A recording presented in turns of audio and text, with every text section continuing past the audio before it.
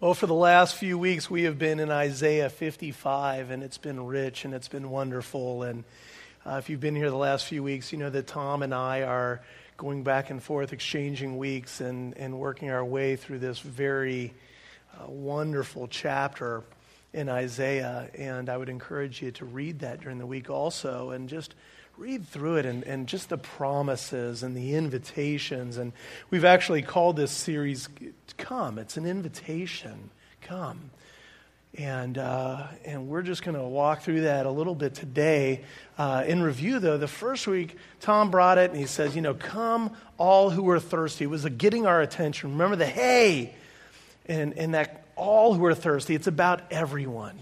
Come on, this is open for everybody. Come on. The second week, come and you will find life, was an invitation to live a life of meaning and fulfillment. And then last week, Pastor Tom brought an amazing teaching about come and receive your full forgiveness. And we learned about the loving call, the loving invitation from God to be forgiven. We learned about things like substitutionary atonement versus ransom. And if you don't know what those mean, check us out on the web here. It's gcvineyard.org. All the past ones and actually all of our past sermons are available there for download if you need to catch up or if you miss one. Most of them actually have teaching notes with you too. So if you like to take notes along the way, that'd be great for you. So today we're actually going to continue in chapter 55 with verses 8 and 9. And let's shoot that one up there. There we go. It says this, "For my thoughts are not your thoughts, neither are your ways my ways, declare the Lord. As the heavens are higher than the earth, so are my ways higher than your ways, and my thoughts higher than your thoughts." Let's pray. Gracious God, we pray in the name of Jesus that you would open up this word to us today, that the richness and the fullness of your grace, of your mercy, of your love would just overflow to us from your word. And Father God, that you would open up our hearts and our minds and our ears to receive what you would have for us today. This word that you have of invitation to come. We just ask these things in Jesus' name. Amen.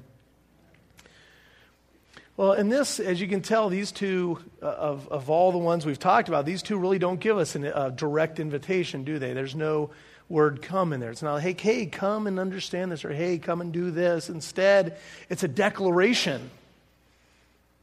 And so I titled this a little differently, and I'm going to explain what I mean by this. It's come and be at peace. Come and be at peace. We talked about all who are thirsty receiving. We talked about finding life and getting forgiveness. Today is about receiving God's peace. And you may go, okay, well, how does this have to do with God's peace? Well, that's why you're here. So let's start with the first part of this. God says, "For my thoughts are not your thoughts, neither are your ways my ways, declares the Lord." And just, if we look at this, the thoughts and the ways meaning actions, the things that we do. Really, those two things kind of define a lot of who we are, don't they? My thoughts and what I do about them.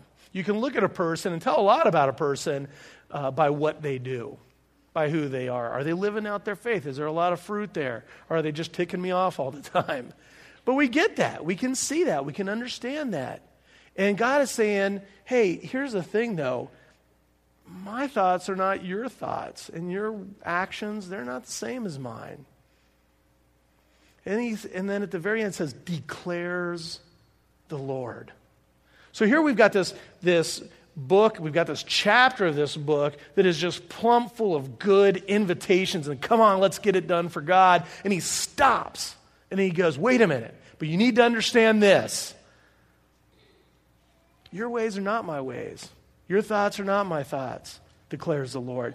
God is making a declaration here, which a declaration is a statement with a purpose, like the Declaration of Independence, right? It's a statement saying, hey, this is what we're about. We're not just saying it, we're declaring it. And he's saying, I'm not like you at all. He's differentiating himself from us. God from humans. And it's important that he does that. It was important enough that he stopped that thought of invitation to say it. And there are a couple reasons why. And the first, we always have to go to context. Where are we here? When was this written? Why was this written? To whom was it written? In the context of, 700, 730-ish BC, the near Middle East, there are all kinds of idols and gods with a small g out there. There are all sorts of them. And if you look at most of those gods of that time, they look an awful lot like us. They have the same desires, they have the same look, and they even have some of the same faults as humans back then. And so God was saying, I'm not like those guys. If you looked at them, most of those other gods and idols, a lot of them were angry. Some of them were very sexual. Some of them were just greedy. A lot of them relied on man to make them who they were. And most of them were just downright mean. They were just mean, angry gods who man tried to always appease. And God is differentiating himself here through Isaiah the prophet, saying, I'm not like them, and I'm not like you. I'm a lot different. Because you know what? God is God. That's what he's trying to say. He's the one and only God, and this is the capital G God. This is not the small g anymore. He's defined as the King of Kings and the Lord of Lords. And he's very different from us, and I'm glad he is. In the book of Numbers, chapter 23, there's another prophet. And remember, we talked about a couple weeks ago what a prophet was. Remember, it's someone who speaks and writes these things down on behalf of God. They have a vision. They have God speaking through them. So they're speaking with the authority of God. And there was another guy named Balaam. And if you've never read the story of Balaam, it's awesome. Just go to Numbers 23, read the whole chapter. Very cool stuff. But in verse 19, the prophet Balaam says this, God is not human that he should lie. Not a human being that he should change his mind. He's not human. He's God. He doesn't change his mind like we tend to do. He doesn't tell the little white lies like we do. He is the same yesterday, today, and forever. He is God, and we are very different from him. And I am very thankful that my life is in the hands of God and not the people sitting next to me. Don't look around. Husbands, stop. Yeah. But it is good. And so he goes on to say, and this is my favorite part of this, it's such a great visual. As the heavens are higher than the earth, and if you've heard me preach before, you know that I need those visuals, right? I just need the pictures for me. And this is a great visual. The heavens are higher than the earth. The heavens just don't even touch the earth. In fact, remember when you were a little kid and you would draw and there'd be the green grass, right? You have your crayon or your marker and you draw the green grass, and then you go up here and you draw the blue sky or maybe some clouds, and there's always a yellow sun with the little rays sticking out, right? And there's nothing in the middle. There's like a cat or some weird-looking dog with like 8 paws. And right? And the heaven never touches the earth. And so I had an amazing artist help me out here. In the back of this, it says, "To Mom from Tony." I was 6 years old, College Hill Elementary School, Cincinnati, Ohio, first grade, Mrs. Tipper's class, in case you're taking notes. And I made this. Now, my spelling wasn't necessarily the best. And I don't know if that was a hat I was wearing at the time or I just had big hair. But I must have had a bee sting on my right hand because it's giant. The color brown was now a part of the rainbow. But the heavens didn't meet the earth. You know, at 6 years old, you don't understand artistic things like perspective and horizon and things like that, do we? Maybe we had it right back then. I mean, if you go outside, right, the heavens don't meet the earth. There's a lot of stuff in between. Now, you can look out on the horizon and you see it, right? But every time you get closer, it separates again. And what we need to understand here is when we're writing on this, heavens and earth. There were two things that were made in Genesis, right? The first two things. God created and that's all there is. If you ain't on earth, you're in the heavens. The heavens, when he talks about it, is the cosmos, the vast universe. It's everything else. And we are somewhere in it, floating around on this giant blue ball through space. And this is our galaxy as we know it, or we think we know it to the best of our ability. And it's a small part of a giant universe that we cannot even begin to fathom. Even the smartest minds like Stephen Hawking and the guys on the Big Bang Theory don't have it all together. Stephen Hawking's real, the other guys are not. Just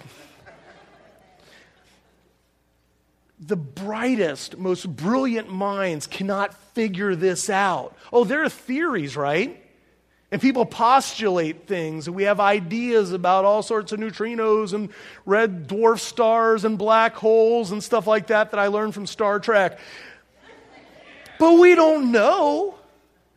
We got an idea, but it's just too much. It's too much information. It's too vast. We can go and estimate the amount of stars in our galaxy, but that's like estimating the amounts of grains of sand on a beach.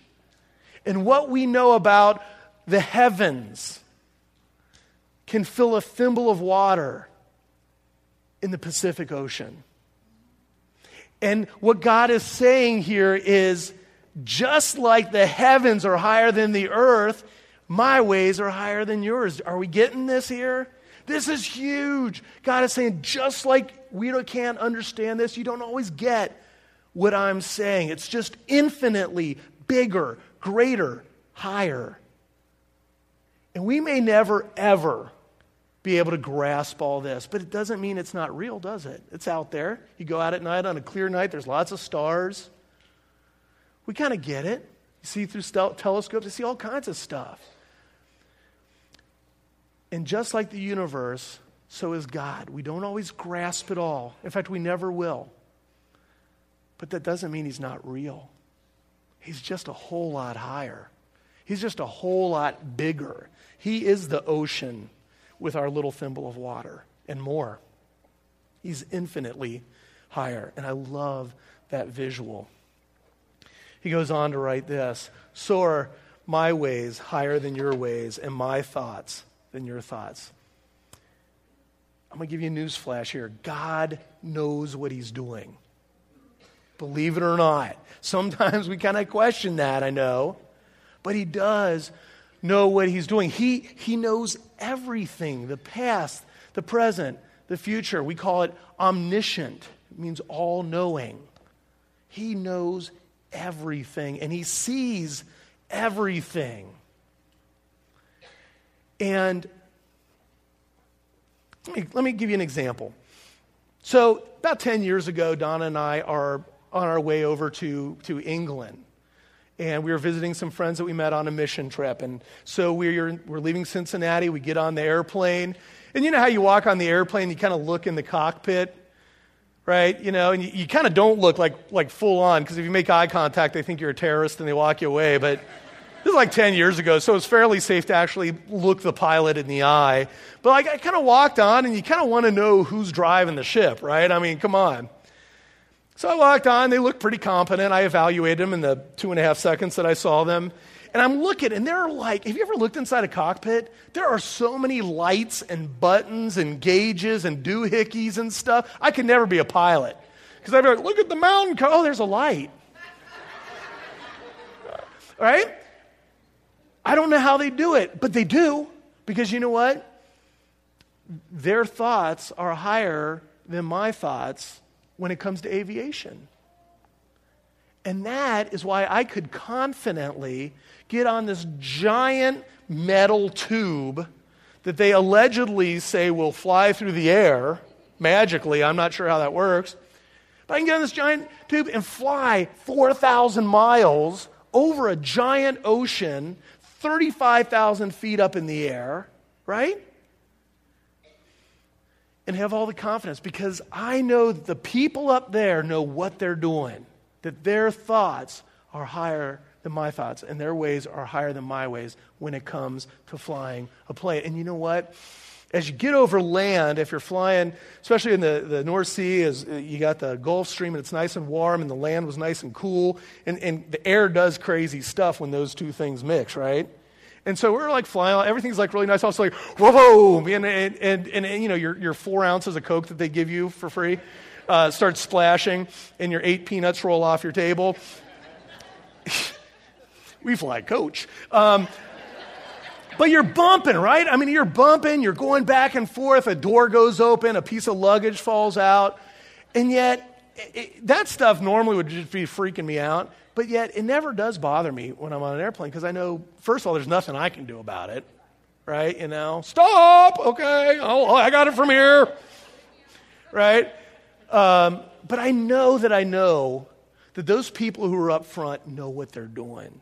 That this plane was built to experience those things and that they will get me down safely. And they did. I'm still here. In life, when we experience turbulence, when we experience those hard times, it's nice to know that the guy upstairs knows what he's doing. It's nice to have the confidence that the person, the being, God, is in control and knows what's going on. And that's huge. If you take nothing else away from today, know that, because that's big. Well, last week, Tom shared a story about his dog, Pilot. Remember that one? How that dog goes out and rolls in the stank and everything and then comes back in? That's a crazy dog. It's a great dog. But he's not as cool as this guy. Come on, yeah. This is my dog. Tom should, yeah. This is Bosley. Bosley is an 11-year-old, 22-pound miniature schnauzer with no teeth. He also has diabetes and has to get 2 shots a day. He's the Wilford Brimley of dogs. I love this dog. He tolerates me. He absolutely loves Donna. I usually get the stink eye. Hey, oh, it's just you. But I love this dog, and because I love this dog and my thoughts are slightly higher than his, I keep the door closed. I keep him on a leash when we take him for a walk. And when we go out of town, I entrust him with someone that I trust very much. Because my ways are a little bit higher than his. And I know that when that door opens and there's a squirrel running across the street, not only will I run after it, but he will too. If there's a person jogging by, if he does not have a leash on, he's gone. Right? That's what dogs do. He's just gone. And I got news for you. When a little 22-pound dog goes, things don't always work out the best for him, do they? He could get lost. He could get hurt. He could get squooshed. And so because I love him and my ways and my thoughts are just a little higher than his, I know that I need to keep that door closed and I need to say no sometimes. And I'm not saying we are dogs and that I'm God. No. I'm not saying that at all, but I am saying that his ways are so much higher. And sometimes he does have to say no because he loves us and he cares for us. It's almost like he knows everything. He does. He sees the big picture. He gets the big picture, right? And if you're a fan of like 80s movies, you've probably seen a movie called Ferris Bueller's Day Off. Anybody seen that, right? And there's this great scene where they're in the museum. And Cameron is standing by himself and he's just kind of looking at this painting. And as he looks, he just kind of focuses down all the way until it just becomes this blob of paint on a canvas. And it's this painting here. It's called A Sunday Afternoon on the Island of Le Grand Jatte by Georges Seurat. 4 years of French, baby. It's a beautiful classic picture. Georges Seurat was one of the founders of a movement called pointillism. It is thousands of tiny little points of paint put on a canvas to create this, to create depth and shadow and beauty. And unfortunately, I couldn't get a super high resolution picture. But when you look a little closer, it just doesn't look like much. It's blobs and lines and some swirls. If you can get really close to it, you'll even see those swirls start mixing with the weave of the canvas. And it just becomes little dots and blurriness. And until you see the big picture, I mean, if I asked you right now, how many boats were on the lake? How many dogs were in the park? What color was this little girl's mother's parasol? Right? I don't know. I'm seeing this much. But what God sees is this. Can I get where I'm going with this here? He sees beyond just our immediate needs to where we're going down here.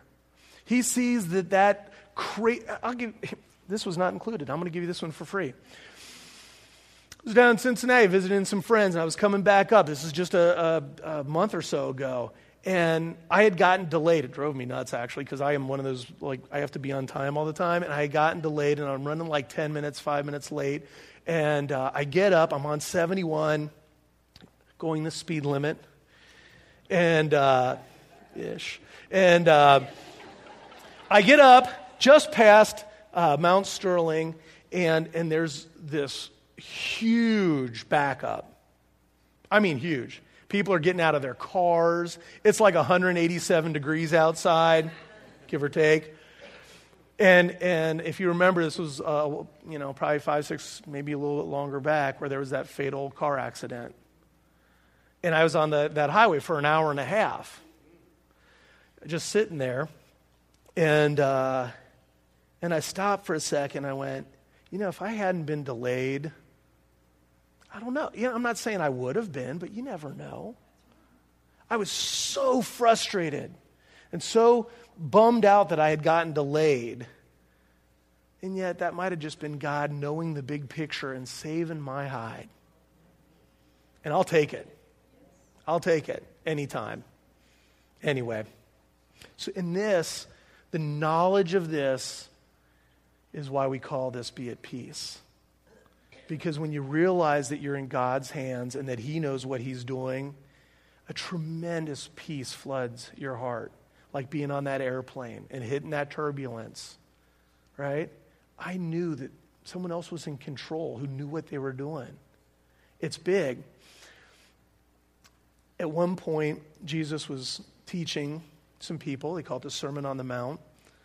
And He says this, I tell you, do not worry about your life, what you will eat or drink, or about your body, what you will wear. Is life not more than food, and the body more than clothes? Look at the birds of the air. They do not sow or reap or store away in barns for the winter. Yet your heavenly Father feeds them. Are you not much more valuable than they are? Goes on to say this. Hear this. Can any one of you, by worrying, add a single hour to your life? Well, as medicine has progressed, we've learned just the opposite of that, don't we? Stress, anxiety, worry, that takes away from our life. It takes away from our quality of life. Instead of asking, God, why are you doing this? I've been there. I've asked that a lot of times. And I've had to train myself and train my thoughts to say, God, I don't know why this is happening, but I'm going to trust you. Instead of blaming God, I've learned that He only wants the best for me. So what do I need to learn from this? What are you trying to teach me, God? What's going on here? Right? All right. Well, this brings us to this question. If His ways and thoughts are so much higher than ours, what do we do with it? How do we apply this to ourselves, right? I mean, the first three were fairly easy to apply once explained by Tom because he's so amazing. You can tell him I said that. And but we need to understand, what do we do with this one? His ways are higher. Well, let me give you the first one, this. Elevate your thoughts to be more like his thoughts. Let's meet him. Let's meet him in the middle somewhere. I guarantee he's going to have to meet you a lot further down than we are up. But let's work on elevating our thoughts to be more like his, to think in his word more often than we do. In fact, on that Sermon on the Mount later, Jesus goes on to say this, but seek first his kingdom and his righteousness, and all these other things will be given to you as well. Therefore, do not worry about tomorrow. You hear that? Do not worry about tomorrow. That's Jesus saying that. If Jesus says it, it's okay. You don't have to worry. Here's your permission of the day. Jesus said you don't have to worry about tomorrow. That doesn't mean you don't think about tomorrow. It means you don't worry about tomorrow. He goes on to say this, don't worry about tomorrow, for tomorrow will worry about itself. Each day has enough trouble of its own. We got issues to deal with today. Let's work on that. Does that mean that you don't plan? No, absolutely not. Does that mean you don't go to the grocery and get groceries for the days ahead or the weeks ahead, however you shop? Absolutely. Do you not save money? No, you do. He also made us with this thing called a brain and the power to use it, and hands and feet to go do the things that we need to do. But he's saying, don't stress out about it. Put your mind on the things of God. Seek first his kingdom, and all that other stuff will fall into line. Let's get focused on what God is doing. And so when we don't see those things happening, when we have a hard time and we're struggling and we're going, okay, God, why? My first question to myself is, am I seeking God? I don't mean am I looking for him. I mean, am I seeking him? Am I digging down deep in the scriptures and going, I don't know what half this stuff means, Lord, but just keep telling me? Are we praying? Am I getting on my knees and with everything I got, praying? Am I fasting? That means giving up something so you can spend time with God. Am I doing that on a regular basis? Am I serving? Am I worshiping? Am I putting him first? Because that other stuff then comes in. Well, the other thing you can do, and you probably have already guessed this, is elevate your ways or your actions to be more like his ways. So elevate your thoughts, and we need to elevate our minds and our actions. Sorry about that, our actions to be more like his ways. Philippians 2 says this. We're starting at verse 1. Therefore, if you have any encouragement from being united with Christ, that means, hey, guess what? If you're a Christian, listen up. If you call yourself a believer in Jesus, this is for you, is what he's saying here. If you have any encouragement from being united with Christ, if any comfort from his love, if any common sharing of the Spirit, if any tenderness and compassion, then make my joy complete by being like-minded, having the same love, being one in spirit and mind. And here's our actions. You ready for this? Do nothing out of selfish ambition or vain conceit. Rather, in humility, value others above yourself, not looking for your own interest, but each of you to the interest of others. How do we elevate our ways to be more like God? We put others first. We seek him first. We be the same mindset of Christ. In fact, he goes on with this chapter. It's one of my favorite chapters. Paul continues this chapter by saying your attitude should be that of Jesus Christ.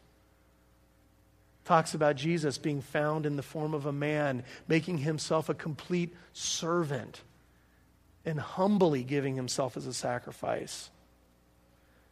If you want to make your ways higher, he's given us a blueprint for that. I'm going to ask the worship team to come on up. Peace is a hard thing to grasp sometimes. The peace of God. You know, it's a little easier to grasp maybe love because we can experience that just in the natural. Joy. There are things that make us joyous. But peace, that innermost peace that says, you know what, I know my world is falling apart around me, but God is my Lord. And he's got my back. And I don't know how I'm going to get through this, but I am. right? And that's not easy to say. That takes time. That takes growth. But are we going for it? Are we growing? Are we looking for it? When God says go, do we go? Right? Do we step out on the water? Do we reach into the fiery furnace? What do we do to elevate our ways as high as His, or at least strive for it? It's got this, the worship team brought a wonderful song to talk about this, and guys, just bring it.